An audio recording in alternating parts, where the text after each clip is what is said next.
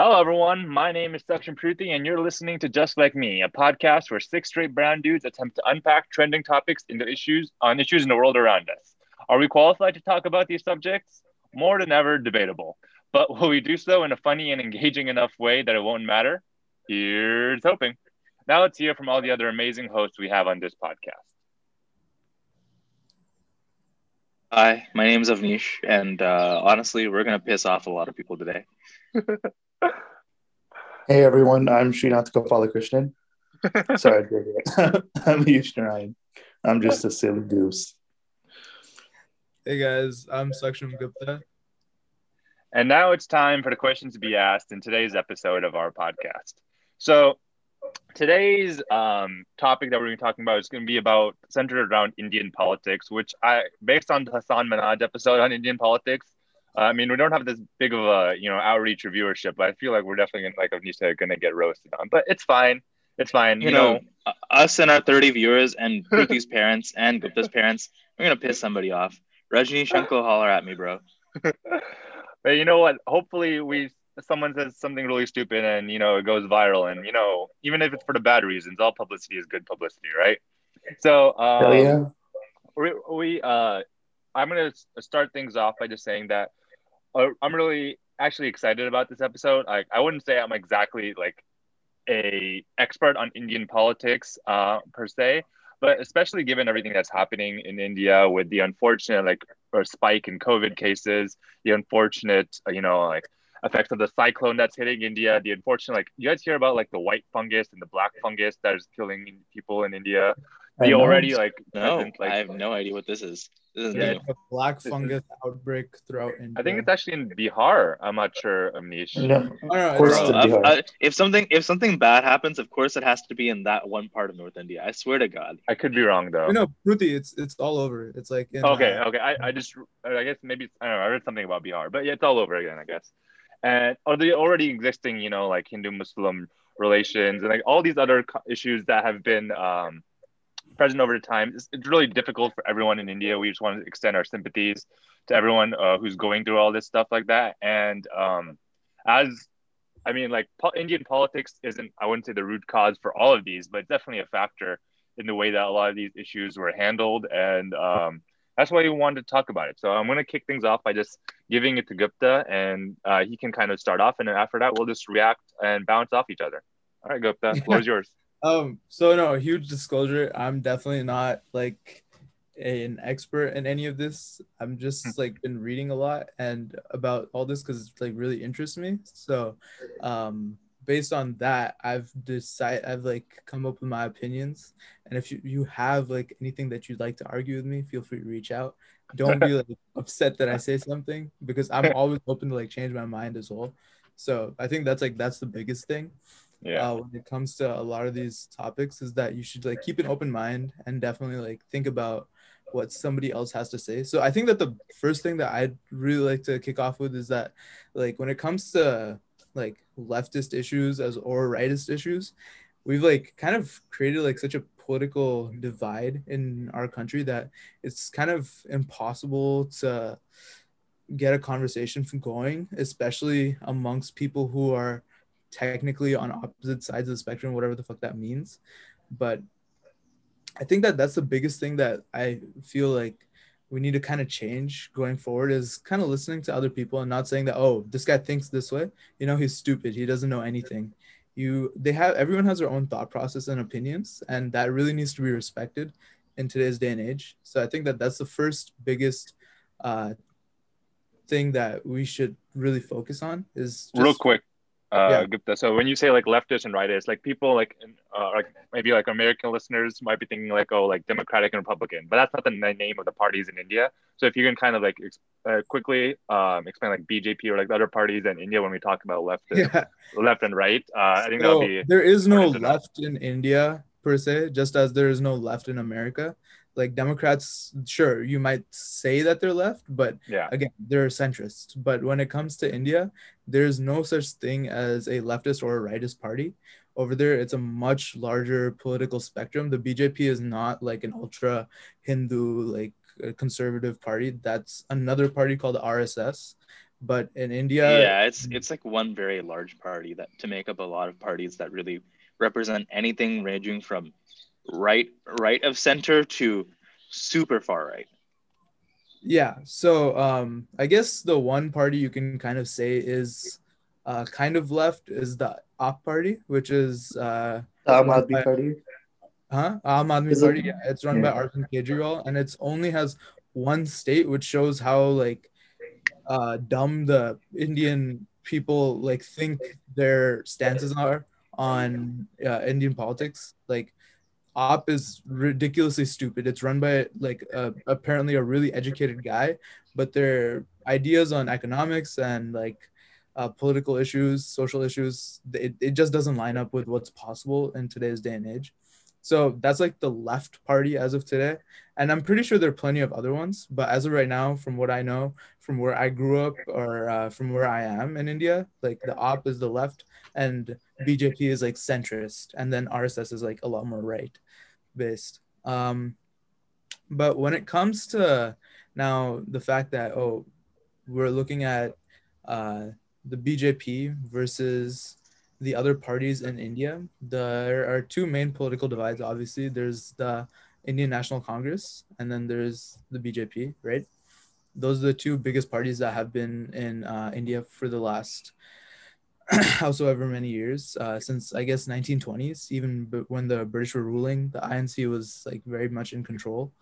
Um, but now there's been like a very big change in terms of political identity in India because they've kind of realized that the Indian National Congress really did nothing for India. They were very more interested in their own vested interests, and they kind of led to a lot of riots.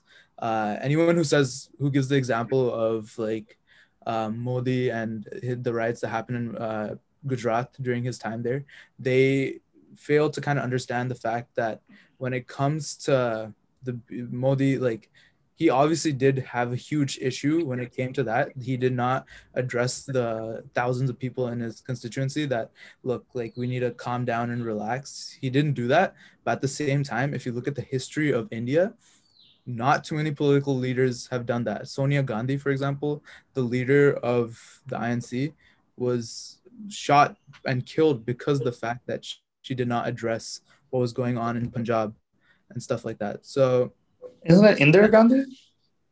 oh, sorry, Indra, not Sonia. Sonia is alive, Mhm. but Yeah. I think Rajiv you mean Gandhi. Mahatma Gandhi, actually. Just kidding. Oh, Congrats, also, Preeti. like another interesting thing. So a lot of people think that Mahatma Gandhi and like Indira Gandhi and Sonia Gandhi are related.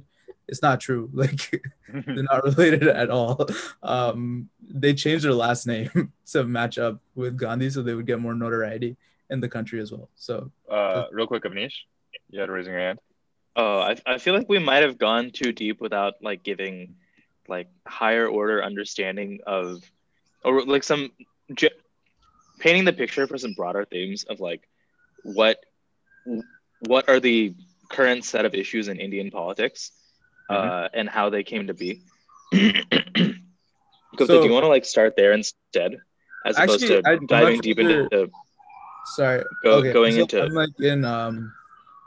I'm in like right now there's a lot of police cars. I don't know why. He's in Baltimore. That's You enough know, said. no, but Gupta, on our end, it's actually perfectly fine. Your mic is taking care of it. Okay, perfect. So yeah, there were like a lot of police cars and sirens going on in the background, but forget about that. But I guess that the first biggest issue that we've seen is like I feel that we should talk about is Kashmir, right? Like Oh wait, I want to go even higher than that for a second. Okay. what's higher than I What? that? mean, as in No, basic like in general. we have to state some things that seem very obvious to us, but I know for a fact that some of our listeners have no knowledge of India or I Indian I politics. think like at least for me, like some Yeah. of the higher issues are like India Pakistan relationships, and that kind of digs deeper into like the religious relationships between Hindus and Okay, Muslims. so You can religious also say the relationships is a good one. divides with among the states in India. How there's kind of like also a division between like north and south.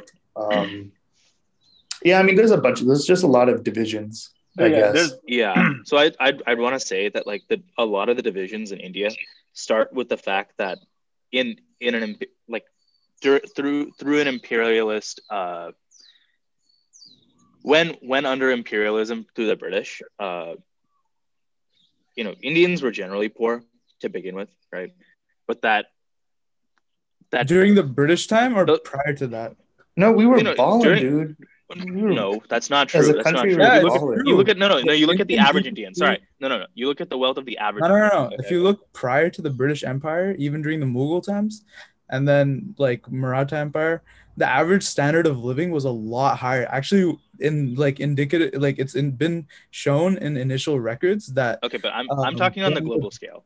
No, I know. Even on global scale, when the British came to India the first time, the British were considered barbarians. Like they were seen at such low levels in comparison to the actual regular Indian citizen. They were considered like at a very poor level. It was after that, after like a lot of plundering and looting, that the Indian society became low. Like the reason that the British were able to divide so easily was because the like regular citizen was like content with life. If you give someone the right amount of food, water, and a shelter, they'll be fine, right? They won't care. No. So I understand what you're saying. Yes, you're right to say that. Yes, if I look at everybody around me and everybody has, relatively speaking, the same quality of life, then by all metrics, I am a wealthy person, yeah, or Yeah. on aggregate, a wealthy person. Yeah, Maslow's but hierarchy of needs. exactly. okay, yes, psychology, I guess. I don't know where that came from, or economics. Okay, but like if you look at it as a whole, Indians are generally very poor, and their wealth mobility is also not great. So a lot of people live below the 7 rupee per day barrier, which for listeners, that's like 10 cents $7. roughly. No, $7 or 7 rupees? Yeah, it's not 7 rupees. Okay. $7. Okay. But just $7 a day. Sure, there's something to be said about the price of goods overall. So $7 can get you a lot farther in terms of food, but you're still not going to have great mobility if a lot of people are living below the $7 per day minimum. Okay, and the next thing is India. India is a country that is like, I guess would the correct term to you guys be like entering like the first world, but not quite in the first world? Is that like safe The to way say? I like to describe it is that India is living in multiple ages at once. Parts of India live in the 1600s, parts of India live in the 1700s, 1800s, 1900s. 1600s a while back, bro. I think 1600. Bro, actually, people live in the Stone Age in India. Like, if you think about it, like the I Sentinel mean, some Island. people have to, yeah. Yeah. And then it's just like India is very Stone Age, I diverse. mean, like they don't even like speak like any language, and like were they even they weren't even verbal in the Stone Ages. Yeah, they were. They used to speak. They had their own Oh language. no, they probably had It was- some language, Pruthi. It They was a probably lot had more some language. primitive. It This was was a Okay, lot we're getting more off topic. primitive, but it was still there. Yeah. Okay, but then the next thing is that Yeah, shit, where were we? well, when imperialism happens, okay, this is like a broad stance. When imperialism happens and the British can come in and create such a large wealth divide between themselves and others, and then bring some of India past that wealth divide, right? You end up with a series of a lot of otherisms. Okay, so like otherisms can manifest themselves as like North India versus South India, Hindus versus Muslims. Literally anything with regards that can say, I hang out with this group of people, you hang out with that group of people. I have more than you, you have more than me. Therefore, I am better than you, or you are better than me. Yeah. Same thing goes with like the caste system, which is something that at least amongst like the greater educated 300 million Indians who I guess we would sort of categorically fall into, you won't see as much, but will definitely fall into the lower one other billion people. Yeah, and so your caste definitely does dictate a lot of your wealth mobility as well, because people are very strict. People used to be very strict about marrying into their caste. So if you're in the lowest caste, that was then, like very big outcome of like the British rule in India. It wasn't that strict prior to the British like colonization. It was definitely reinforced a little bit because when to be a colonial power, you have to divide and conquer, right? So the And that's British, what they Yeah. did very well. they literally found like I said, like religious divides, geographical divides, like physical Yeah. appearance like, divides, like, and And that's yeah, the other it's thing you also have to consider is that prior to the British, India was divided up into thousands of kingdoms, right? The main Yeah. two being the Maratha and the Mughal, which is like Hindus versus Muslims at the end of the day. So, but under both of those kingdoms, you also have to Yeah. consider the fact that Essentially. in the Mughal Empire, a lot of the army captains were actually Hindu. A lot of the army generals were also Hindu. In the Maratha Empire, there were a lot of Mughals, there were a lot of Muslim Muslim. leaders that were like in higher places of government and stuff. So they had to live, like they had to realize that you have to live cohesively to survive as a country. Now, when you come into the British era, what happened is now you have a country that doesn't understand that, that's ruling over like now millions of people who genuinely don't know any part of their own history, and they're creating more and more of a divide, which leads us to today. And then you introduce the You also religions. talk about the partition. I mean, like, it's important to talk about like the historical divides, Yeah. right? We should People say talk like a about sentence or two about When the partition. Lord Mountbatten, like he was the viceroy of India back in 1947, when he was asked that, yo, we need to split up India into Islam and a secular nation, which is India, and then like a Buddhist nation, which would have been Sri Burma. Lanka or No, Burma. Burma, Yeah. Nepal. Nepal's not Buddhist, it's Hindu. Nepal was also not part of the British Empire. Nepal was an independent country. But Sri Lanka was considered also a secular nation. But when it Okay. came to like that Mountbatten, he was kind of a bitch. So he drew a line and he never exactly even specified how big the line was. Cause like, you know, when you draw on a map, the pen, like it has its own width. So Mhm. How they fine never, is huh? the fineness of the pen? Yeah, the fineness of the pen was not like fine enough to exactly distinguish what the geographic marking of the boundary was. So there was like a lot of issue there that caused the first war in 1947 amongst Pakistan and India. India. And then after that, it like led to a lot more issues, right? Now coming into, I think that like there's a like going past that kind of history is like interesting, but it doesn't really reflect as much on the current situation today's day and age as the last 70 years do after independence as to what's happened, especially when it comes to like, for example, Kashmir, right? So Mhm. if we delve a bit into the history of Kashmir, what happened during that time?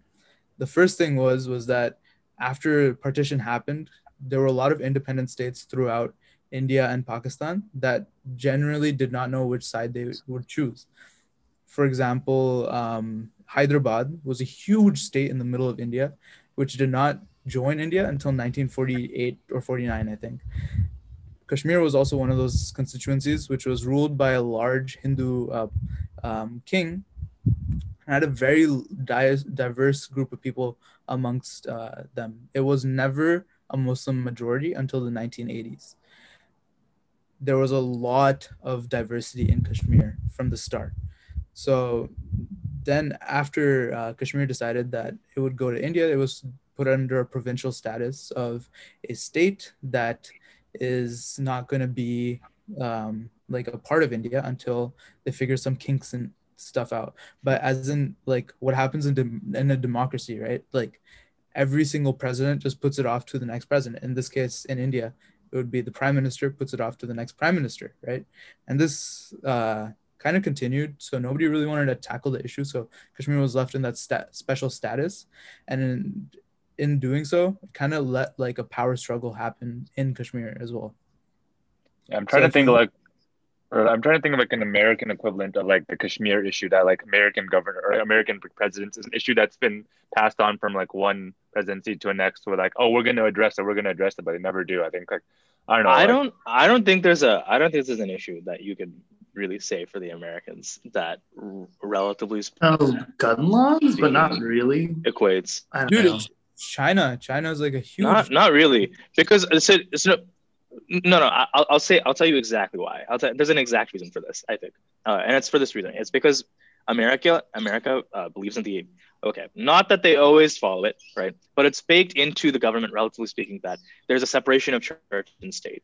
In India, Indians don't really like the idea of secularism because secularism in the past has been used to generate voting blocks and essentially pin one minority against another minority, where people are made wide sweeping promises for what if this person wins an election, but you have to vote all together with the Muslims, or you have to vote all together with the Hindus, or like it could even be factions of the Muslims or factions of the Hindus with Isn't factions that of the still kind of Christians, happening you know. though? And so Indians, I mean, it's no, sorry, it still happens there. Over here, you did like, even, but like it's not nearly as big as it is over there. Over there, it can really change elections. Yeah, So I think like also, I'd like to Oh, clarify something as well. When I said like Kashmir was never like 100% Muslim, I meant like a very specific part of Kashmir, which is Jammu and like Ladakh. So those places were a lot like they had like a much larger Hindu population and the Buddhist population in the 1940s. Um, but when it came to the Kashmir Valley, like the actual valley, that was majority Muslim. I just want to clarify that. Sorry, but um, when it comes to like America and like the issues that have been passed down from president to president, I genuinely think that one of the big issues that was passed down from president to president after like FDR, I guess, is the issue of like social security, right? Like nobody has really figured out what to do with social security. We have a much like a rapidly increasing older population, and that's just something that nobody tackles because it's not like that's sexy of a topic or whatever. like But education or healthcare. You're right. yeah, exactly. And geriatric populations, nobody wants to talk. Oh no, nobody touches it because if anybody screwed with Social Security, they would lose their next election. Yeah, but I that's think the thing. similar thing for What I'm Kashmir. saying. It's Like the same thing for Kashmir. there, Well, it's just but like you see Modi won a second election and said, "Hey, I'm gonna take the knife to J&K and like make sure that this issue is settled once and for all. They can no longer be an independent state the way that they were before.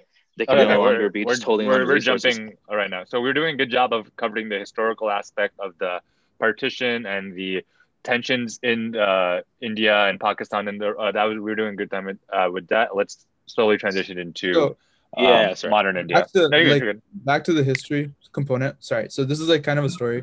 It's kind of a narrative style, but when Kashmir was deciding between going to India or Pakistan, Kashmir was a majority Muslim. Like the Kashmir Valley itself was a majority Muslim population, but the Maharaj of Kashmir was Hindu. Jammu and Kashmir, they were grouped together.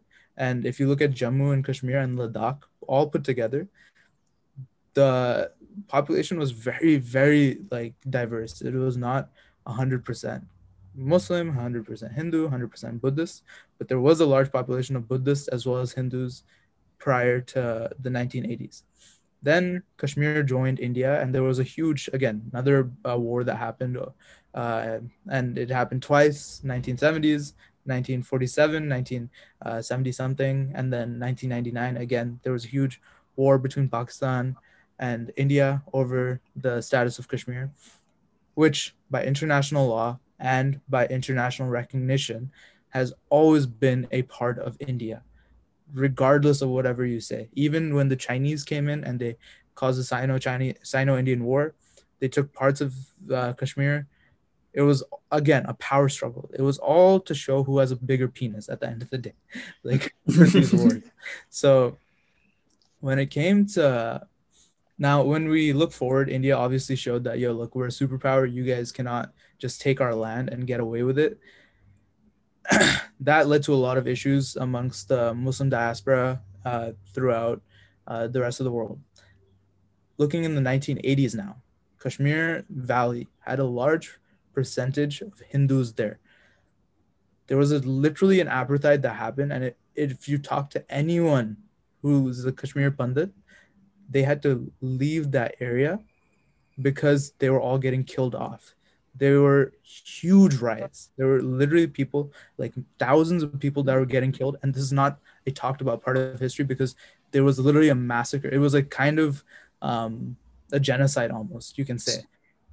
If you don't read about this, you don't understand the actual situation of what it is today. Kashmir Valley today is 96% populated by Muslims. Prior to this, it was not the case. It was very diverse. There was a major genocide that occurred during that time, and millions or thousands of people were killed and forced to leave their land. Now, when it comes to present day, what Modi did, obviously he could have done better, where he removed the provincial status, but it was kind of like a band-aid that needed to be ripped off, where Kashmir is included into the rest of India and it isn't seen as another state. The reason that the military could not intervene during the 1980s was because of that special status of its own state, right? That led to a massive genocide, and there was no regulation. There was nothing that could have prevented them from stopping that. Now, when we look in today's day and age, there's obviously like a massive majority Muslim population, and you understand that, like, yeah, of course, they're Muslims, so they want to be a part of their own people and part of their own land.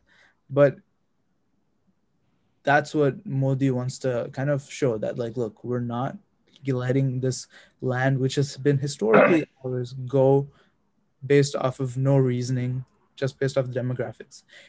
Uttar Pradesh has a much higher population of Muslims. Why are they not striving for freedom? It's because they're able to integrate within the society. That's what Modi was trying to do in this case. I think so. Wait, I also want to add like one thing I learned recently is like you also like another big component of this situation is that Kashmir has access to like huge natural resources that both countries are in dire need of because like especially with India because how globalized it's become and we've just been chewing through our natural resources. Kashmir has like access to like especially water that's been frozen and like losing it to Pakistan or Pakistan losing it to India would mean like the ceiling for how big the income would be low. Kashmir major source of income isn't even their mining or any of those operations. Kashmir's major source of income is tourism, and like a very big Hindu site is also there. That what's the name? Shri something. Okay, bring it back to it. But anyway, so when it comes to the incorporation of Kashmir into India, it's very important that you realize the history is very indicative as to what needs to happen. And Modi took that step forward. And obviously, it was not done in the right way. It could have been done in a better method where you slowly integrate. But he said that, dude, like, fuck it. I'm just going to rip off the band-aid now, remove any special status of this state, and we're going to integrate it into society so that they can become part of India and they can officially like work with the rest of the country. That was the biggest thing that they did. Now, when it comes to the Western portrayal of this, it was that, Kashmir was its own special state and Modi, without any like jurisdiction, without any like kind of authority, he went in there and then took it from them and left them to starve. I think that this is the kind of narrative that the Western media really plays, especially like liberal media outlets like New York Times and stuff. It leads to a very large political divide. It's kind of misinformation almost, to the point where you're not really showing what's actually happening. But so I mean, like, obviously my understanding of the situation isn't as high as yours, but I think there have been so many other examples throughout, even like Modi's time in like any positions of power where he's not taken he doesn't like acknowledge all the stakeholders that are involved and how they're going to react. And he kind of just looks out for the Hindu majority, whether that's what would be like an example of that? So, like, I feel like the situation in Gujarat, like when he was a governor of, I don't know the exact terms, but when he was the leader of Gujarat, he did not take that. And then also I don't know, remember what, Amnish is a little more educated about this than I was, but there was a holy site, I don't know exact locations, holy site that was Ayodhya? in Yeah, Ayodhya. you explain. So okay, so when it comes to those I things, think I you can said answer. Anish. No. I think Gupta can take this Explain one. it. Okay. First No, So give like a when it comes 2 cents to the explanation. riots in Gujarat that happened, of course that was like Okay. obviously very bad. Like that was like extremely devastating. Thousands of people died. But the thing was that first of all, it was started by the burning of a like a missionary bus ride of Hindus by Muslim people. So I'm not justifying that should allow for like Hindus to start killing Muslims. That just puts them at the equal level. And there were a lot more Muslims that got killed at the end of the day as well, because as a result of this. But it did start off with like a huge bus of Hindus getting killed on their way to a religious site, right? So that was the one big thing that really instigated that. The next thing was that there was no regulation by the government during that time, which prevented riots from starting. But when these riots do start, it's literally what the fuck can you do? Because there are like millions of people in these states that will pick up their like shovels and stuff and start killing each other. So it's really hard to exactly pinpoint the who's at fault here, pinpoint uh, what could have been done better. But when it comes to that Yeah. whole issue, you cannot just blame it on Modi and say that it's his fault. I understand, And but I then feel when it like comes even to I mean, the you definitely can't blame him for the start of the issue, but you also can't blame him for being the one who stopped, I think it's his who tried to put a response. I stop think to it. it's mainly his response that I have an issue with. his Like response was for obviously Ayodhya, for example, I feel like it was super just like tone deaf for him to even show up to like Okay, hold I on. guess We have not given enough context. okay. So first I of think all, I think what do you think? wait, first give Gupta, context. First Gupta, give Gupta, context. So First no, give no. Gupta. Okay, first of all, I think I'm gonna step in Okay, and give you Anish then context. Okay. Gupta. yeah. Okay. So a lot of these religious issues can honestly be traced to the Hindus did something to the Muslims did something to the Hindus, and then Don't that forget the cycle is sort Sikhs. of repeated. Don't forget the Okay, Sikhs. I feel like that's also okay, important. and But the it's like Sikhs the main two and the Sikhs. large religious groups in India, like Okay, Muslim. so one aggressed the other in some particular way, and Yeah, then that became a chain reaction for that to continue on for the next 200 years. Okay, so thousand. the one, okay, so the thing that Ayush keeps referring to, this temple in Ayodhya. Ayodhya is supposedly the birthplace of a Hindu god named Ram. Okay, very highly regarded in this It's our religion. Okay, Jesus. yeah. Okay, yeah, sure. You could say he's Hindu Jesus. All right. He's Hindu Okay, Jesus. so sometime in the rule of the Mughal Empire, the emperor had decided essentially that he was kind of going to go on a spree of just tearing down a lot of very important temples and in their place erecting mosques. Sort of as a I mean it's almost as like a sort of a cultural cleansing, right, or a religious cleansing. Okay, and so the claim was made that the mosque that was built in the same area in the same town where the temple was for the birthplace of Ram was erected on top of this temple that really nobody has like serious proof other No, than they some do. archaeology. They do. By the Okay, way, well, no. I have. So there is a Theological. archaeological, yeah, there's an archaeological finding that says that there was some sort of construct which was built under the mosque, but there's nothing to definitively prove that it wasn't just another mosque or a temple. All right, I have read that paper, by the so way. All right, so don't come at me like that. All right. no, The no, second okay. thing, When it comes to that, when it comes to the archaeological findings, first of all, you have to also realize is that there was no mosque there before that. It was literally a temple. Like there was archaeological evidence that proved that that was a temple. And the wait, other but thing, I'm telling you that, like, if you read the paper in which the whole legal case is decided on, the yeah, paper in which the whole legal case is decided on does not actually say that the ruins in fact are a temple. Okay, and this It, could be it its seeks whole. it seeks This to could be figure its, it seeks to figure that out, but it's super weak at proving that. That's my opinion. Okay. Okay, we I'm also gonna go need Arda to. Goswami on Okay, everyone's wait, no, ass. but Okay, we're going hold to on. wait 1 second. We're going too far into detail here. All right. So, in the 90s, the mosque that was built there was torn down by some far right Hindus. Okay, and then for 25 years, there's been an ongoing legal dispute as to which way the land should go. Should it go to the Hindus? Should it go to the Muslims? Okay, and in the process, there was like all this shady shit that happened. There was a mosque and a temple that were erected. Then there was more violence at mosques and temples, and because they basically were sharing the land. Okay, and then finally, Narendra Modi, Prime Minister, wins his election 2 years ago, right? 2018, 2019. And he says, okay, this issue has been ongoing for 25 years. Indians and Hindus everywhere are like Indians, Hindus, Muslims everywhere are super fed up that this has gone on for so long.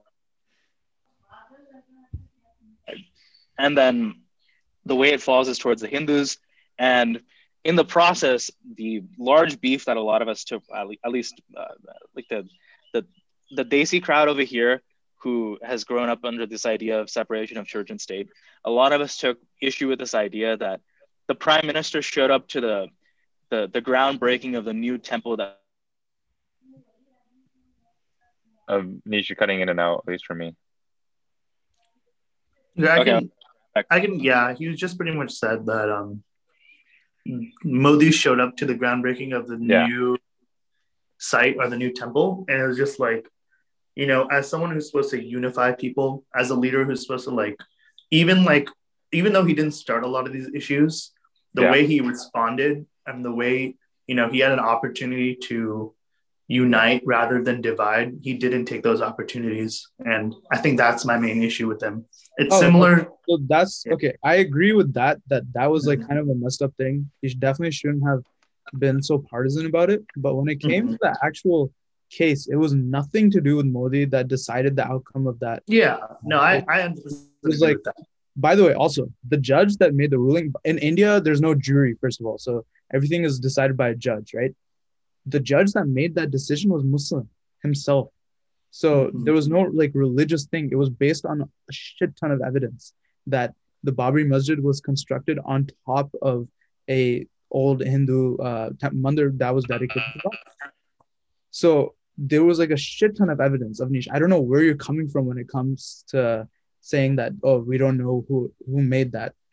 There was a lot of archaeological evidence. Then on top of that, when it comes to the actual ruling of the whole thing, I think it was pretty fair. When it came to the overall end of the ruling, what happened was that they also gave 5 acres of land for another mosque, close by. So there was no unfair ruling at the end of the day based on the court's decision. When it comes to Modi going in and doing all that stuff, it was more of a show of support than anything, in my opinion, that he was showing that, look. But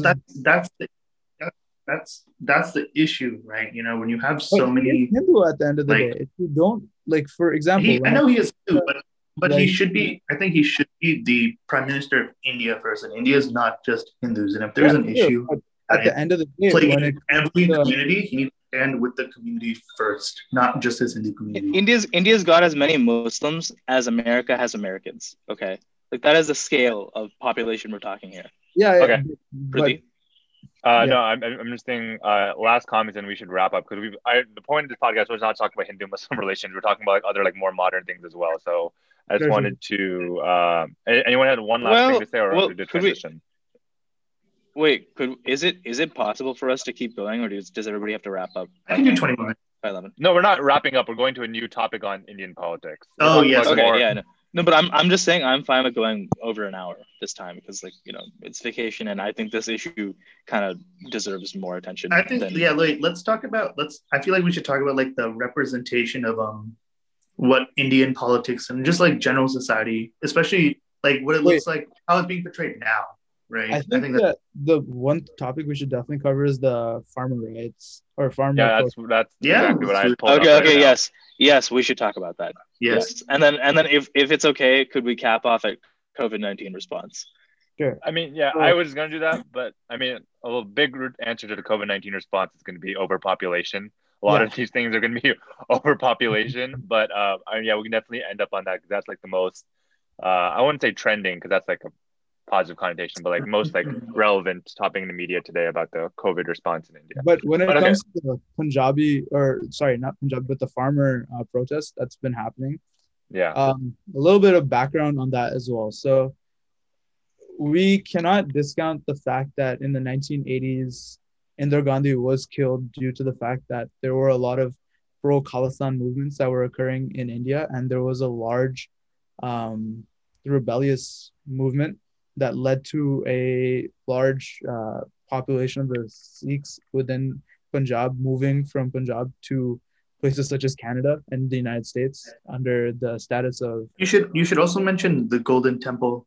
I think So the that was Golden a big Temple, part of it like too. the Golden Temple firefights that were happening were as a result of Operation Blue Star, right? Where there was like an insane amount of ammunition, and it was enough ammunition to pretty much like lead to a pretty well-funded rebellion in India. Wait, one second. I think there's a good one-liner to explain this.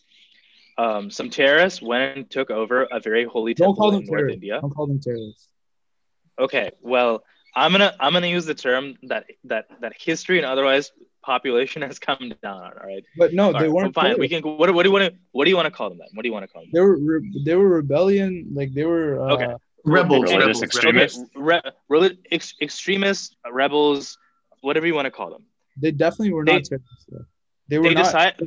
decide. Okay, let me just finish this. Okay. Yeah. Let's remove the naming of what their group is for a second. It was a group Let's of just people. objectively say Group X. it was a group of people decided to post up inside a very religious temple, and so the prime minister at the time sent in like the military or some special ops of some sorts, and they were sent in to remove this group of people from this very holy temple, and in the process they spilled these people's blood on this temple, and When so they were Sikhs told very not to. upset by that.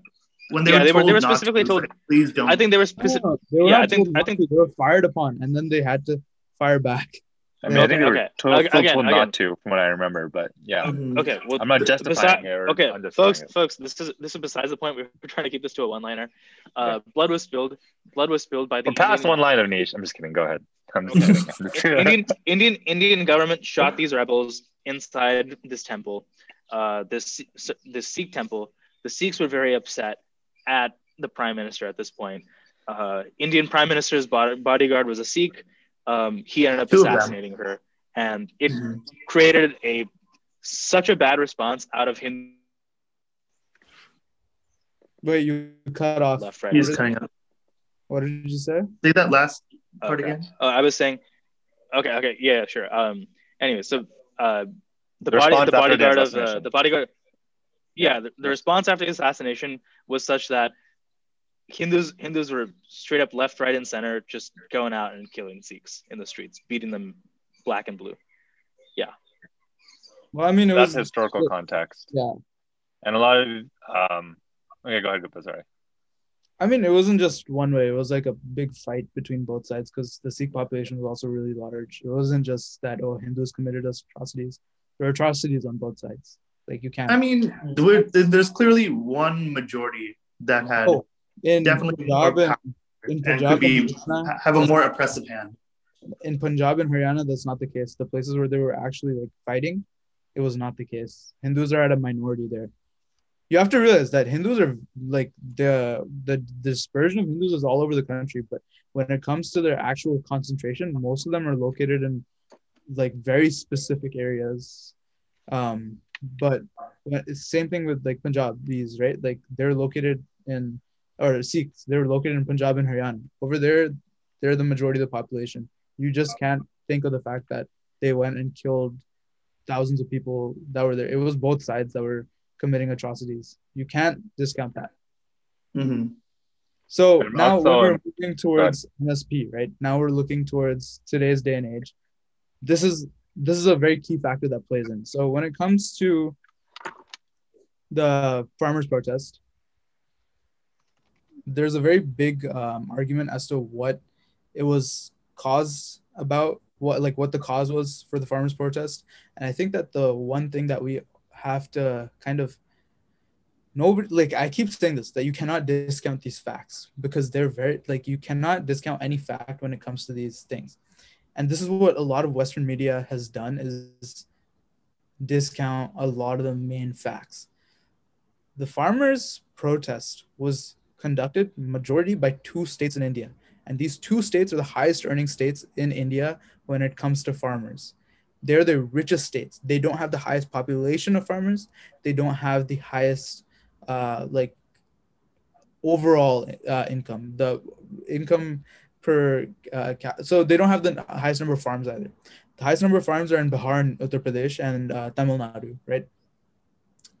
Now, when Modi passed this Was it bill, Modi? It was the Rajya Sab. Yeah, right. Rajya Sabha is the name of the government branch that Oh, passes. okay. Like I So, wasn't okay. so Modi, when he wrote the bill, and he got, so Rajya Sabha is kind of like the Senate, and the Lok Sabha is kind of like the House of That's the Representatives. representatives. Yeah. So when it comes to Modi passing this bill, he put it on for a very good thing. It was to empower the overall farmers throughout the country, and that was what it was seen to do.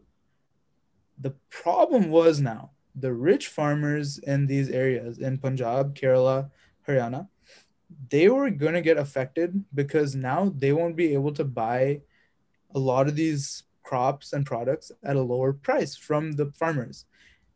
So what these rich farmers kind of did, and this might be my own narrative, but this is what I had this explained to me by a couple people, was that they started kind of doing a misinformation campaign in these areas, saying that, look, they're going to kill you in terms of prices, when in all reality, this is putting the pricing in the hands of the farmers. Every single person who has every single expert in India who has had an opinion about this has said that this is good for the farmers of the poorer areas. Next thing on this topic is the fact that if you want this bill to get passed, you need the state legislation to pass it. The 4 states that didn't were Punjab, Haryana, Kerala, and I'm forgetting the fourth, but those are the 4 states that also have the richest farmers. There was obviously like a connection between the two, right? So when it comes to the protest, it was a huge misinformation campaign that a lot of people fell for. It was a big conspiracy at the end of the day. Now, when it comes to the Western portrayal of it, when the New York Times said, "We stand with the farmers," that does not mean that they stand with the fucking farmers. That means that they stand with a very secluded number of the farmers in India. The rich farmers who are controlling the exactly. narrative. They're not standing for the poor farmers who have to deal with people like Nestle, who's literally have their land stolen, right? What this bill does is that it allows these farmers to sell not just to one company. Now multiple companies can come in and bid for various crops. And so my question is, sorry, go for it, Kriti. No, so so when I remember when I was reading up against this, it says the farmers' one of the main protest farmers is that they are not as in charge of their sale or the price of their crops, and they're mercy of the corporate and the companies that are selling crops, and that's one of the biggest problems that they had with the farmer bills. Piggybacking off of Kriti, there's a guaranteed minimum that was previously in place in these markets, and with this new bill, that would pretty much be taken away, and that would let corporations be able to set their own prices. Also a big misinformation thing. MSP was never removed. MSP was always said that it would be there was nothing in that bill, absolutely nothing in that bill that said that MSP is removed. So again, there's nothing. It's not removed, but it is a step in towards it's a step towards that direction. One of the protests that they had is that MSP be guaranteed by the government. MSP do not ever be removed. That's the other thing, right? Like when it comes to the negotiations between the farmers and the government of India, MSP was one of the things that the government of India was very lenient with. They said that yes, we will let it go. Like But the rest of the things that were happening when it came to the demands of the farmers, the 11 demands of the farmers from Punjab, it was ridiculous what they were asking for. First of all, they were saying that crop burning, you should let it become a thing. Crop burning has destroyed the environment. Second thing that is big when it comes to crop burning, just for context, is for the soil. So if you burn a crop, it can like replenish the soil and the nutrients and it's that are also, if you available have there. a bad crop, then you can just get rid of it instead of having to remove it all. Wait, I also just want to give some context. MSP is minimum selling price. Yeah, MSP is minimum. Okay, just making sure. Then the fourth thing was that they wanted to remove any restrictions on the water.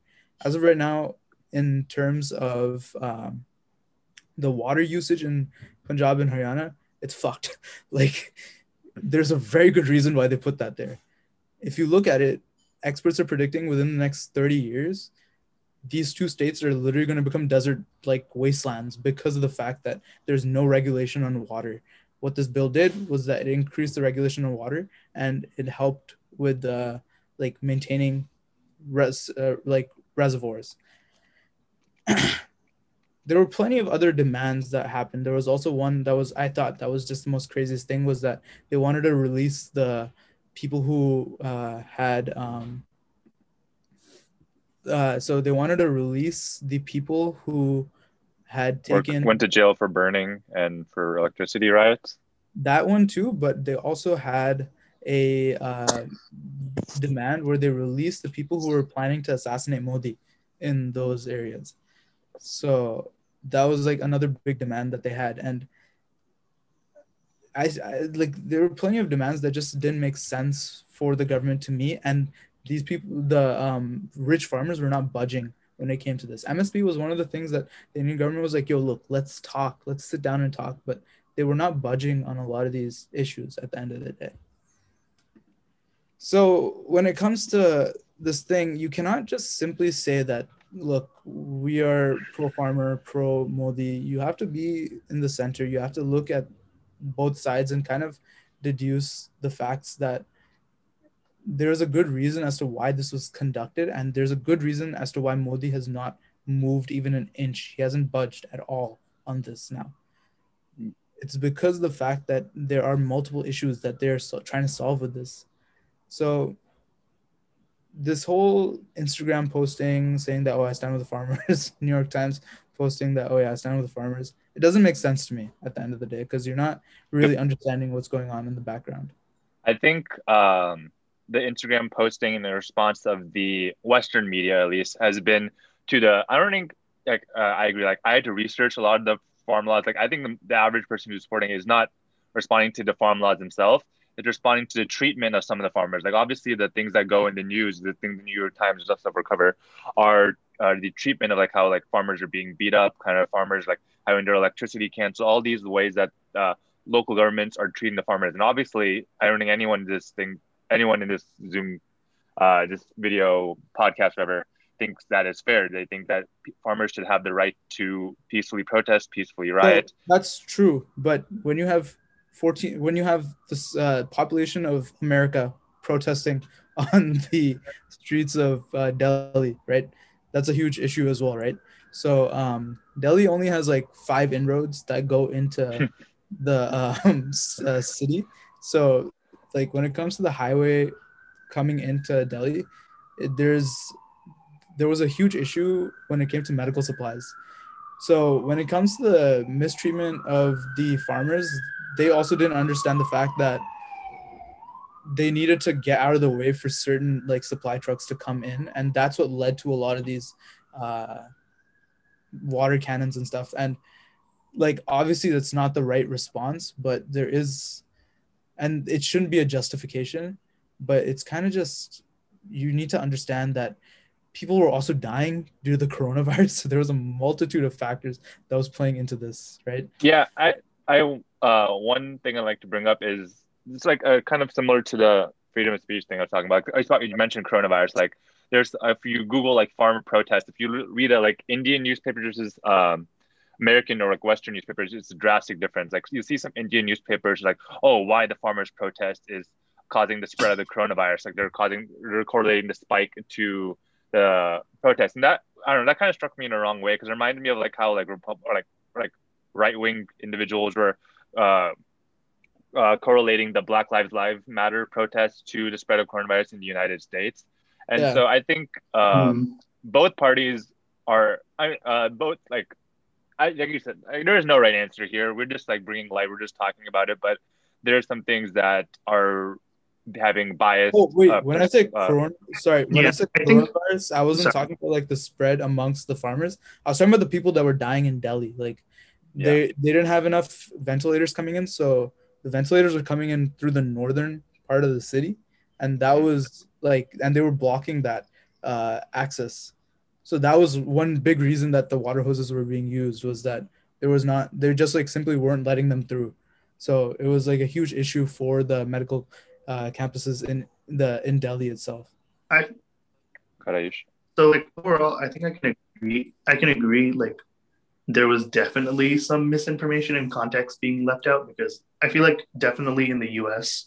we like to find, even like the way we do podcasts, right? We like to find parallels between like what it's like over there and like what's the most similar situation in the U.S., right? So what happened was like obviously the New York Times will, like, Modi's been painted as Trump multiple times, so that's like immediately, at least people who are more left leaning, puts a target on Modi's back, even though, I mean, I disagree with a lot of the things he does, but Indian government also has its own set of like nuances and different, like, I don't know, political system setup that makes it's a different landscape. Yeah. And I think you can't paint it under the same brush. Yeah. Good point, Ayush. Mm-hmm. Amnish, are you there? Sorry. That's the other thing. Sorry, last point. Is that, yeah, I'm still there. I'm just trying to follow along. My bad. Okay. And then, it's just the internet's a little wonky. This is my last one. Like, right, when the New York Times writes about India, right, they portray it as a country that's very, I feel like they don't understand the sheer size of the fucking country. They think that India, the most recent headline I read, or one of the recent headlines I read, was like, oh yeah, India is supposed to become the next Israel, right? Dude, India has the second highest Muslim population in the world, just behind Indonesia, and it's going to beat that population within the next 20 years. India has will have the highest population of Muslim people in the world. The fact that you don't fucking understand that is just mind-boggling to me. No, dude, that's the thing. A lot of people in the West don't even realize that India has religions outside of Hinduism, like how there's Christianity, Buddhism, Judaism. Large number of Jews in India too. There's like a huge number. India is the number one, in terms of religion, they have the highest number of Hindus. They will have the highest number of Muslims. They have the highest number of Baha'i. They have the highest number of Zoroastrians, the highest number of Jains, Sikhs. Like, when it comes to religion, India has the highest number of like most religions minus Judaism. That's it. And Catholicism. Like, that's the only thing that they're lacking in terms of diversity. And that kind of feeds back to the religious tensions and like a lot of the divides that are in India, and they're kind of talking about. It's like it can't be governed equally, because when you have like a Hindu nationalist leader like Modi, you can't it's hard to compare his actions to the way that Trump or like any other American president, or Biden or any American president does, because like we said, the separation of church and state is much more pronounced in the United States than it is in a very religious country such as India, in which there is no, the national language is like English. There's no like set language, because there's hundreds of different languages and dialects, hundreds of different religions, and so I agree that the governance is different. No, and Priti, I don't think, also, I wouldn't put Modi as like a ultra right-wing Hindu nationalist leader, by the way. Like, he has done things that put him in that light, even though if he explicitly doesn't say I'm a Hindu nationalist, there's definitely he definitely leans a little bit more there. He hasn't, like, again, the stuff that he's done is portrayed that way by the media a lot of the times, but when it comes to the actual, like, him thinking about these issues, he has done a lot for Islam in India as well. Like the law where you can say where you just need to say talaq, talaq, talaq, right? In Islam 3 times, right? And you can get a divorce. He removed that. Like, he is very much into, I think that when it comes to a lot of things he's done, sure, some might say that, oh yeah, this is very like anti-Muslim and stuff like that. But it's kind of a changing of the status quo, and people don't like that. It's more of in my opinion, what he's trying to do is trying to make India keep up with the world superpowers, first of all, and then also and to do that, he needs to make a more cohesive country, obviously. Mm-hmm. But there's a reason that so many people vote for him, regardless of religion. There's a very high number of Muslim people that also vote for Modi at the end of the day, because they've seen that he has helped out a lot of in a lot of areas. But the Western media obviously like portrays him in a light that nobody understands. So They put him under the Trump lens, exactly, pretty much. that's not fair. That's not fair at all. I mean, Biden definitely their friendship didn't help with that. But bro, Howdy, Modi. yeah, I could. he Yeah, doesn't he doesn't give a shit. Like that's the other thing. I realized that like Modi's a fucking savage when it comes to international relations. When it comes to Biden, that's the issue. He doesn't give a shit. That's what. But like when it comes to like Trump, Biden or Trump, as of right now, he put them on the exact same playing field. Like people said that, oh yeah, this would be a really bad thing for Modi if Biden got elected, right? He didn't let that happen. They're both, yeah. Yeah. The Okay. trade relations are actually a lot stronger than with Trump. So you like it's they put him under a Trump lens because he has people in his cabinet that are fucking crazy. That's it. Like, but yeah. All right. We'll move on to our last topic of the day. I know we're already at the 1 hour mark, so apologize if this podcast ends up being a little longer, guys, but we're all having fun, I think. Hopefully you guys are too. So we're talking about the recent COVID outbreak, second wave of coronavirus in India right now. Obviously, it's very devastating. You know, millions, hundreds of thousands, 200,000 cases pretty much on the daily at this point, 300,000 cases on the daily. If you guys haven't, if you guys can support India, like it would be like donating like the UNICEF for oxygen canisters or whatever organization, any facet that you can do, I'm sure that will help. So I guess I wanted to talk about why do you guys think that this outbreak got so bad? Obviously, I guess in the beginning, overpopulated. I mean, there's like a billion people in a country the third of the size of America. Like it's really bad. So okay, sorry, go ahead. Oh, okay, so, yeah, sorry. Wait, you go for it. You. Okay. You. So I guess I wanted to start with there are very tangible things that led to this. For example, India is a country that has incredibly high population density, so people can't really socially distance. But then going off of that, okay, sorry. So that's one tangible thing. Another tangible thing is Indians' access to medicine on a greater scale is just like going to be poor, just because they don't have widespread healthcare infra.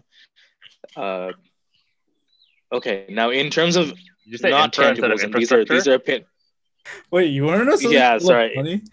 Like throughout the world, like, oh yeah, we say that this country has socialized healthcare, this country has like capitalist healthcare and shit. India has its own form of healthcare that nobody understands, like except for like medical experts. It's called shitty healthcare. It's called shitty health, but like it's so weird because there's no definition as to what India's healthcare system actually represents. Like, there's socialism, there's capitalism involved, but nobody fucking knows what works. Like, okay. Actually, shitty healthcare was pretty strong. I like to take that in my comments. Shout out to all the doctors working really hard for the COVID patients because all the hospitals are overbooked. I like to withdraw before I get canceled. Go ahead. No, but I think the thing that now is gonna like go in more into my opinions as opposed to facts is like knowledge is just like one of those things that people hold dearly to themselves as fact. But then just like, can you guys really think about how many times you've heard something and it's been told to you as a fact, but you yourself have never really confirmed it? What do you mean? Uncle. All the time. Wait, what did you Oh, hey, Ravi Uncle's just in the background. Say hi, Dad. Hi, Uncle. Okay. So like, sorry, what's your question? I guess what I'm getting at then is that, well, in India, there's a widespread widespread problem with people just going through with the WhatsApp forwards, you know, mass misinformation campaigns brought upon yourselves. Okay, people, and this is really a global thing. It's not just in India, but it definitely had a worse effect in India at this point. Um, the mixture of politics and healthcare, specifically when there's a win, people, oh my god, okay, I'm just gonna say it. In January, when Modi was like, yeah guys, Indians everywhere, you guys have saved the planet, you guys have beat the coronavirus, you guys are pioneers, you guys are strong. Oh man, how he fucked everybody over when he said that. Oh geez. I mean, like, just like this idea that like somebody who is not a person who's founded in science can have like such a large impact as to basically almost trick people into thinking that everything has been fine, and then for everybody to stop the social distancing, to Wait, stop the quarantining, to stop the wearing of the masks. when did he say that? He did say there was a he had a There's a there's a he did there's there's a there's a video of speech it. that he gave. There's a speech. He pretty much said like, yeah, like we've beaten this virus, like it's all because of the Indian people. So yeah, like in a way, I'll give Modi that. Like he was trying I'll to give unify the people and try to celebrate. But on the other hand, he Celebrate. jumped the gun way too quick, and then this You know variant came you know out. the conversation that I was having with our relatives, Ayush, is that, oh, you know, Indians have stronger immune systems. They could beat Yeah, that's this. what Dad said, man. He was just Wait, like, No, oh but yeah, like, we're just no, built no, no. different. Nobody. Let's get something very straight.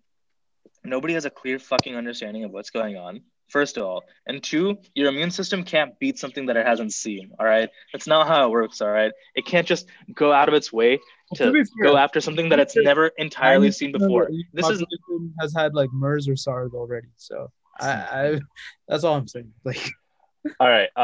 okay. Just to kind of like a public health aspect of this, when I like saw this issue, one, Yeah. India has a very young population. Like compared to we're talking about America's like the social security thing. America has a very like growing older population. India as a developing country has a very young population, and therefore, Really? as a developing country, like when the first wave of coronavirus hit, they weren't as affected as we all necessarily thought they would be because of the young population being able to not tolerate better, but like the COVID vaccine obviously affected like older population much more significantly. So the experience that India had with its first wave kind of relaxed their understanding, their relaxed their approach towards future of the coronavirus. That was another thing that was led to the um, second wave. That's what led to the basis of people saying, "Oh, Indians have a strong immune system." I don't doubt that they go through some shit. They eat some crap. They have terrible air quality. They eat terrible food. That their immune systems are probably on average better than maybe like an average person in America, but I yeah, don't think it's strong enough to fight off the COVID. But you know what? Another thing is kind of relating back to when in January when Modi was saying stuff like I don't know exact words, but it's something similar to tone of what Avnish was saying. But one other thing that they did is the whole political aspect of thing. Like we say, Modi trying to build a world power. So what he did is a lot of the vaccines that they were given, vaccines that they had purchased, instead of Modi saying like, oh, promoting the distribution and use of vaccines in India, he's like, yeah, I'm going to distribute it to like other countries and focused on like shipping it to Brazil, which I mean, is a good thing. Like Brazil at that time was very significantly hit by the coronavirus and they needed as much help as they could. And they're giving it to countries around the world rather than focusing on their own population.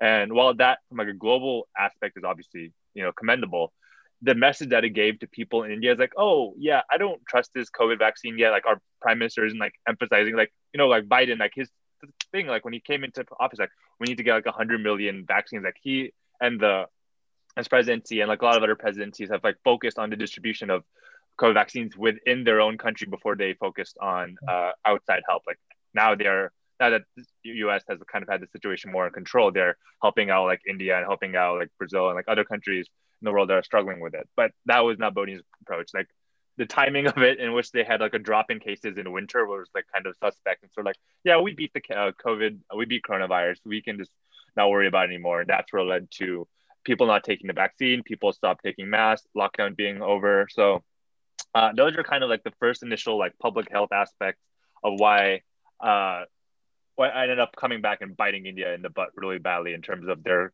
modern outbreak. I know there's also, this is something that I wanted to quickly mention. The Indian Indo-China relations are also not very good right now, I would say, in a delicate place. I think that's like, I know with everyone though, so. Yeah, well, I mean, the India and China in particular, and there's a growing. They're the two big dogs. There's a growing, I don't know, WhatsApp forums or growing whatever narrative that China planted a bioweapons bomb in India that caused the second outbreak, or the China planted a bioweapons bomb that caused this white fungus, black fungus that's causing in India. And so I just wanted to know. Like, why the I don't want. I mean, I don't want. This is a serious matter, Gupta.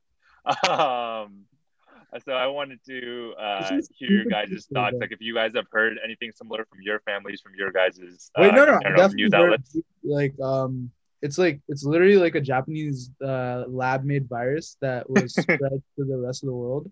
And no, just India. Just because they were jealous of India. Yeah. Okay, that's ridiculous. But like things like this kind of like, and for like, it kind of ties back to things we were talking about earlier about like the growing uncertainty, the growing like tensions between different political tensions and religious tensions in India that can cause drastic issues and mistrust and can really impede the growth of India as a country. So I was just something not related to the COVID outbreak necessarily, but I just wanted to bring up. I think that like in terms of my family, especially, if anyone were to say that shit, like my brother and I, we would go off on them. Yeah. So like they're very hesitant in talking trash about like that kind of stuff. But yeah, I don't know. When it comes to like Asian, the thing is that by just based on epidemiology as of right now, you can also see that when it comes to the larger scheme of things, like the highest likelihood of like viruses developing, the places which they have the highest likelihood of developing are India and China, because of the population density and the fact that the climate there is conducive for like viral and bacterial growth. Exactly. And then also on top of that, like you also see that they don't have that big of a separation between animals and humans as we do in America. Like you'll see cows roaming the streets, right? That's literally how smallpox and cowpox came. Vector transmission, yeah. Yeah, vector transmission super easy between animals and humans. So I think that it's just like science makes sense. If you start putting all this bullshit conspiracy theories into it, it like kind of fucks up your view on life. Like we don't actually understand much, which is why I think that like the science education is so important. But education is also a major cause for all these issues that we talked about before. Like I think we talked about overpopulation, but I think education would be right up there as the second biggest, or if not the biggest, cause of these racial, religious, political tensions. Man, I think you're muted if you're trying to say something. Sorry, I was going to say in India, there's like, here I feel like the streams of information are like, okay, there's probably a lot, but it's like very generalized, where in India, there's just so many streams of information depending on like the communities you come from, to the point where like coming to a consensus is like infinitely harder in India, of like even on like basic facts, right? Yep. Especially pertaining to the like this surge, and even like how like just the whole way India's been dealing with COVID. But especially, I 100% agree, especially in like the gaons, like the villages, where there's like not as much like, you know, like TV or like print newspapers are like lower literacy rates. Those are areas that are most highly affected, because the type of information is kind of like word of mouth by neighbors, and that is just prone to bias and other factors. Yeah, I mean, like, yeah, it was kind of like, yeah, it was, I wouldn't say it was inevitable, but there was a lot of factors stacked up against India in terms of COVID virus, and I think that Modi's lack of like distribution of vaccines, or like the kind of government, or the just like the governmental, like the national like distrust in the efficacy of the vaccines, kind of really could have mitigated the second wave. Like if Wait, Modi had like Prakriti, addressed it I in think June. that when it comes to the like dispersion of vaccines internationally, like vaccine diplomacy has become such a big thing that's kind of necessary in today's day and No, age. I agree. I agree, but I think, I mean, I this is what I've heard. This is like also one thing that can be fact on. But they were at one point deploying more vaccines and administering them. That Yeah, was so in places like even like Russia, they yeah. deploy 80% of the vaccines. They keep 20. Well, I mean, they don't have as much of a population or as much of a But even then, factors. that's like it's like dumb, right? At the end of the day, that you're deploying 80%. It's again an economic move by Modi, Mhm. so that I you think can. it's also like his whole speech when he was like, "Oh yeah, we've defeated this virus. It's brownie points." Like he Yeah, was just trying exactly. to like I understand. Like I did appreciate the like his in terms of like trying to unite the people a little bit of like we did this together. Yeah, But Yeah, like I feel like in terms of like in this situation, it just wasn't the move because I feel like I mean like not just India, but like every country's gone through the motions of like, oh yeah, we've like starting to beat the shit, and then oh wait, here's a second surge. You know, we always jump the gun, and with India, it was even more deadly. You know, yeah, so I yeah, don't know. I I feel agree. like you can't blame a single person. You can't. It's Yeah, obviously a bunch of factors, but you know, this whole like year has just been like in a way damage control. Like yeah. like some bad things unfortunately like it seems like it'll inevitably happen, but like there are ways to respond where it won't be as devastating, and that's where it's gone wrong. That's true. No, I agree. Mm-hmm. People are gonna die even more now, or actually, no, death tolls are going lower, right, in India. Mm-hmm. but yeah. The infection rate's down, Infection rate, yeah. But I but yeah, think they All might that right. reach herd immunity because of that. herd immunity is going to be impossible in a place like India. They're, by right now, the vaccine dispersion rate in India, they're predicting that the whole country will be vaccinated by 2030, 10 years from now, 8 Yeah, years. I was talking to on my like soccer analytics account. There's like I have a lot of like followers from India, and we were talking about like vaccine rollout and stuff like that. It's like a lot of people haven't even like there isn't really much of a plan of like, you know, here we have our tier system. In Yeah. India, it's like a little bit more disorganized. It varies from like what your clinic is, what region you're in. And he's just like, yeah, man, I'll be lucky if I get it by like sometime in 2022. And I'm just like, damn. And then I also asked him like, are there any like local orgs that I could donate to? And he was like, you should do it, but honestly, a lot of them are like mishandling funds, and like the money is getting funneled to other places where it shouldn't be. And he was just like, yeah, just don't do it right now. It'll be a waste of money. And it's just like, Yeah, there you go. There's it's a also shame. corruption, like Corruption is another big factor behind a lot Yeah. of these all this shit. political, religious, or racial healthcare issues.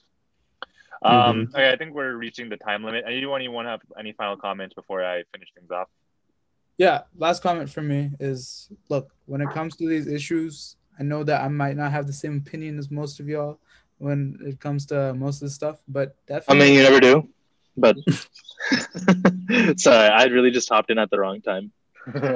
that's also because I don't like the fact that you are we've become such a one-sided society that it's it's so binary that this is right and this is wrong. It can't be like that. You have to have it be kind of more like a Yeah. spectrum of But thought when that's, it comes to see, these but things. like, I can still the issue with that criticize. is, no, Sorry. yeah, you're right. You're right with like, things shouldn't be so Yeah. binary all the time. Like, there is like complexities in every different situation. But like, man, education is the most important thing because like, people who are less educated or don't know much about a topic will view things as binary. Whereas like, if you read up about these things, you'll see different But complexities and that's what whatnot. pisses me off So the just most, read up. right? That I I see know so many it's not fun. It's not fun like at I all. see so many people on Facebook and everything. They're all like college. They've all gone to college. They've all like a lot of them are going into med school, So and like a lot of targeted. them are doing like master's programs. Like a lot of them are like doing PhDs, and they're just very one-sided on a lot of these issues. So even like education, you need to like read up on the history. You need to read up Yeah, on the 100%. That's economic. education. That's education. Exactly. You need to be very multifaceted when it comes to these issues. You can't just have one view of like issues. You can't have the fact that it's just right now that this is exactly what's happening right now, which is why everything is so bad for this group of people. Like you need to look at the history and understand what Yeah, and I what think led to this. Like obviously there are very bad I think situations as of right now, but sorry. just last thought, sorry, but like you need to understand the history Mhm. behind something before you can make a judgment call as to what is right or wrong. And if you feel that I have said something that just doesn't make sense to you, or like just that doesn't line up with your thoughts, then like talk about it. Don't cancel me. No, I'm gonna cancel you and call you a racist. No, I'm just kidding. Like that's what I'm saying. But Though. I Oh totally man, agree. I think Gupta, this is something we could totally agree on. Like when it comes to, I've seen too that like because of my views and stuff, I've seen people, they've stopped talking to me on a lot of these issues. It's because they just genuinely don't appreciate what I've said. But I keep telling this to you guys and everyone in my friend groups as well, that if you don't agree with something, then talk to me about it. Don't just stop talking. That literally makes the divide even worse. Yeah. No, I Like, Yeah, think you can reach out because to I think Gupta at hindulover69@gmail.com. Tyrant I'm joking. Hindu 2 at on Instagram. I'm kidding. also, by the way, But I'm not even religious, so I was joking with that. I like, think yeah, like I agree. Like I feel like yes, there's sometimes like it's very hard. Like let's say someone has a very polar opposite view, where like especially here in the U.S., like Black Lives Matter, police brutality, where it's like sometimes it's hard to like even fathom like how can someone think this way or like not really think much about someone else's life. But I think I do agree on some issues where if you stop having a dialogue, then we're never going to come to an understanding or at least try to compromise on certain things. And to the point of like, education and misinformation, like in terms of like, people picking like one side versus the other, I think that's also a huge result because there's just been so many, like throughout this year, there's been so many issues, you know, both interconnected and not connected to the point where like everyone kind of feels like there's a responsibility to at least have a stance on it, even if it's based off of like, your pastel looking Instagram repost or like whatever New York Times article you read. But I mean, I feel like what I'm trying to do, or like, what I strive to do is focus on like the issues that I probably care about the most and just focus on those. Because if you disperse your energy amongst a billion things, I feel like your impact is a lot lower. I don't know if that's related at all to this, I but like 100%, no, that's a good way I to think look you at need to dive deep on one because I feel like you're going to get the information right. You're going to be able to have a bigger impact. And you kind of like, even with you, like, let's say I got super knowledgeable about one political issue. I could like kind of Gupta, who is like, there's definitely some bias here, but he's definitely very well read up on a lot of things. So yeah, he's like a good source of information. And then if there's something that, seems a little fishy, like I can go do my own information too, but it's a good way to keep a dialogue going. And it's exactly. important. Yeah, and if you think that I say anything fishy at you, fuck you, man. I did all my research. Oh yeah. No, I'm kidding. But no, if you do feel like something is wrong, then I agree. Like that's 100% perfect way of looking at it. We're not fighting. Like we're not in the midst of a war. That if I say something that, Are we dropping? Are we dropping in a war zone? Oh, uh, that's Gupta's what I'm always saying. in the gulag with these comments. But that's what I'm saying. Like we're not in like we shouldn't consider that fact that somebody said something that doesn't line up with the view. Like you're the wrong person. Like I'm gonna kill you now. You should like have a dialogue. That's a usual saying. Have a fucking dialogue. Talk to people. Seriously, Any it's last comments, Avnish? important. Is Nish even? No. Is he even Okay. here? He's here. He's a bit slow. I mean, You guys hear me? I'm in the internet. Yeah, now we can hear you. Okay. Yeah. Okay, yeah. No, oh yeah, I think that my internet connection's unstable. So I'll just say, yeah, I've been trying to follow along a lot of talking during these podcasts, and I don't learn enough. But today was rather educational. All right, perfect. Can I everybody mean, hear that's me? what we. Oh, Yeah, I can hear you. Yeah, I can hear you. Was that your final comment, or did you? Yeah, he said I can hear him. He said he's good. Okay. Okay, so I guess we'll just finish things off. We know today was a longer episode, but we hope that these longer episodes, I think our last like really long episode was like the Black Lives Matter one, and so we hope that like these ones are rather educational for those of you who don't know as much about Indian politics. I mean, like I think we all learned something new or like got a new perspective on things in this call. And I mean, that's the point of this podcast. It's like like I said, we're not like we said, like we're not experts on this matter. We say that right in the middle of the intro. We're not here to sway your opinion left one way or right. We're just here having a conversation and hope that you guys can either I don't know get a new perspective on things, learn something. If that's like honestly the best case scenario. If you guys learned something you didn't before, like even if it's one over like with 30 viewers listens, it's fine for us. That's a success. If you're someone who disagrees with us, I'm sorry about that. We're more than willing to have a conversation. But I guess like the baseline of everything that we've said today is we've talked about religious and like political and public health tensions. Is ultimately we all agree that everyone should be treated equally. Like like Hindus, Muslims, Sikhs. We talked about a lot of different religions, and there were like a Everyone lot of like except hot button issues. Yeah. We hope that no one after this podcast felt targeted. Hope that no one felt like their opinions weren't heard or opinions were subjected. We want everyone to feel that they are treated equally and they're treated and they are their voice or their family's voice or their cultural opinions are heard. Farmers, if you have family who's affected by the farmers' protests, if you have family who's affected by like the religious political wars of like Kashmir and other India and Pakistan and other political things, and you guys want to talk about it, or you guys want to share your opinion, we're more than happy to hear about it. We're more than happy to have you on. We just like wanted to talk about this and hear what we have done from our research. So we hope that everyone enjoyed this podcast. We hope that you guys maybe learned something. Please don't cancel us. Shout out to all the what was I gonna say? Oh, shout out to like we said, talk about the COVID population, and shout out to all the healthcare workers. Even though the healthcare system in India is a bit not ideal, shout out to all the healthcare workers who are working tirelessly, seeing all these patients, seeing all this like difficult time. We hope that everyone around the country is doing okay with everything that's happening, and make sure to stay tuned for our next episode. Follow us on Instagram if you haven't already at Just Like Me Podcast. Make sure to comment, like, subscribe. See you guys next time.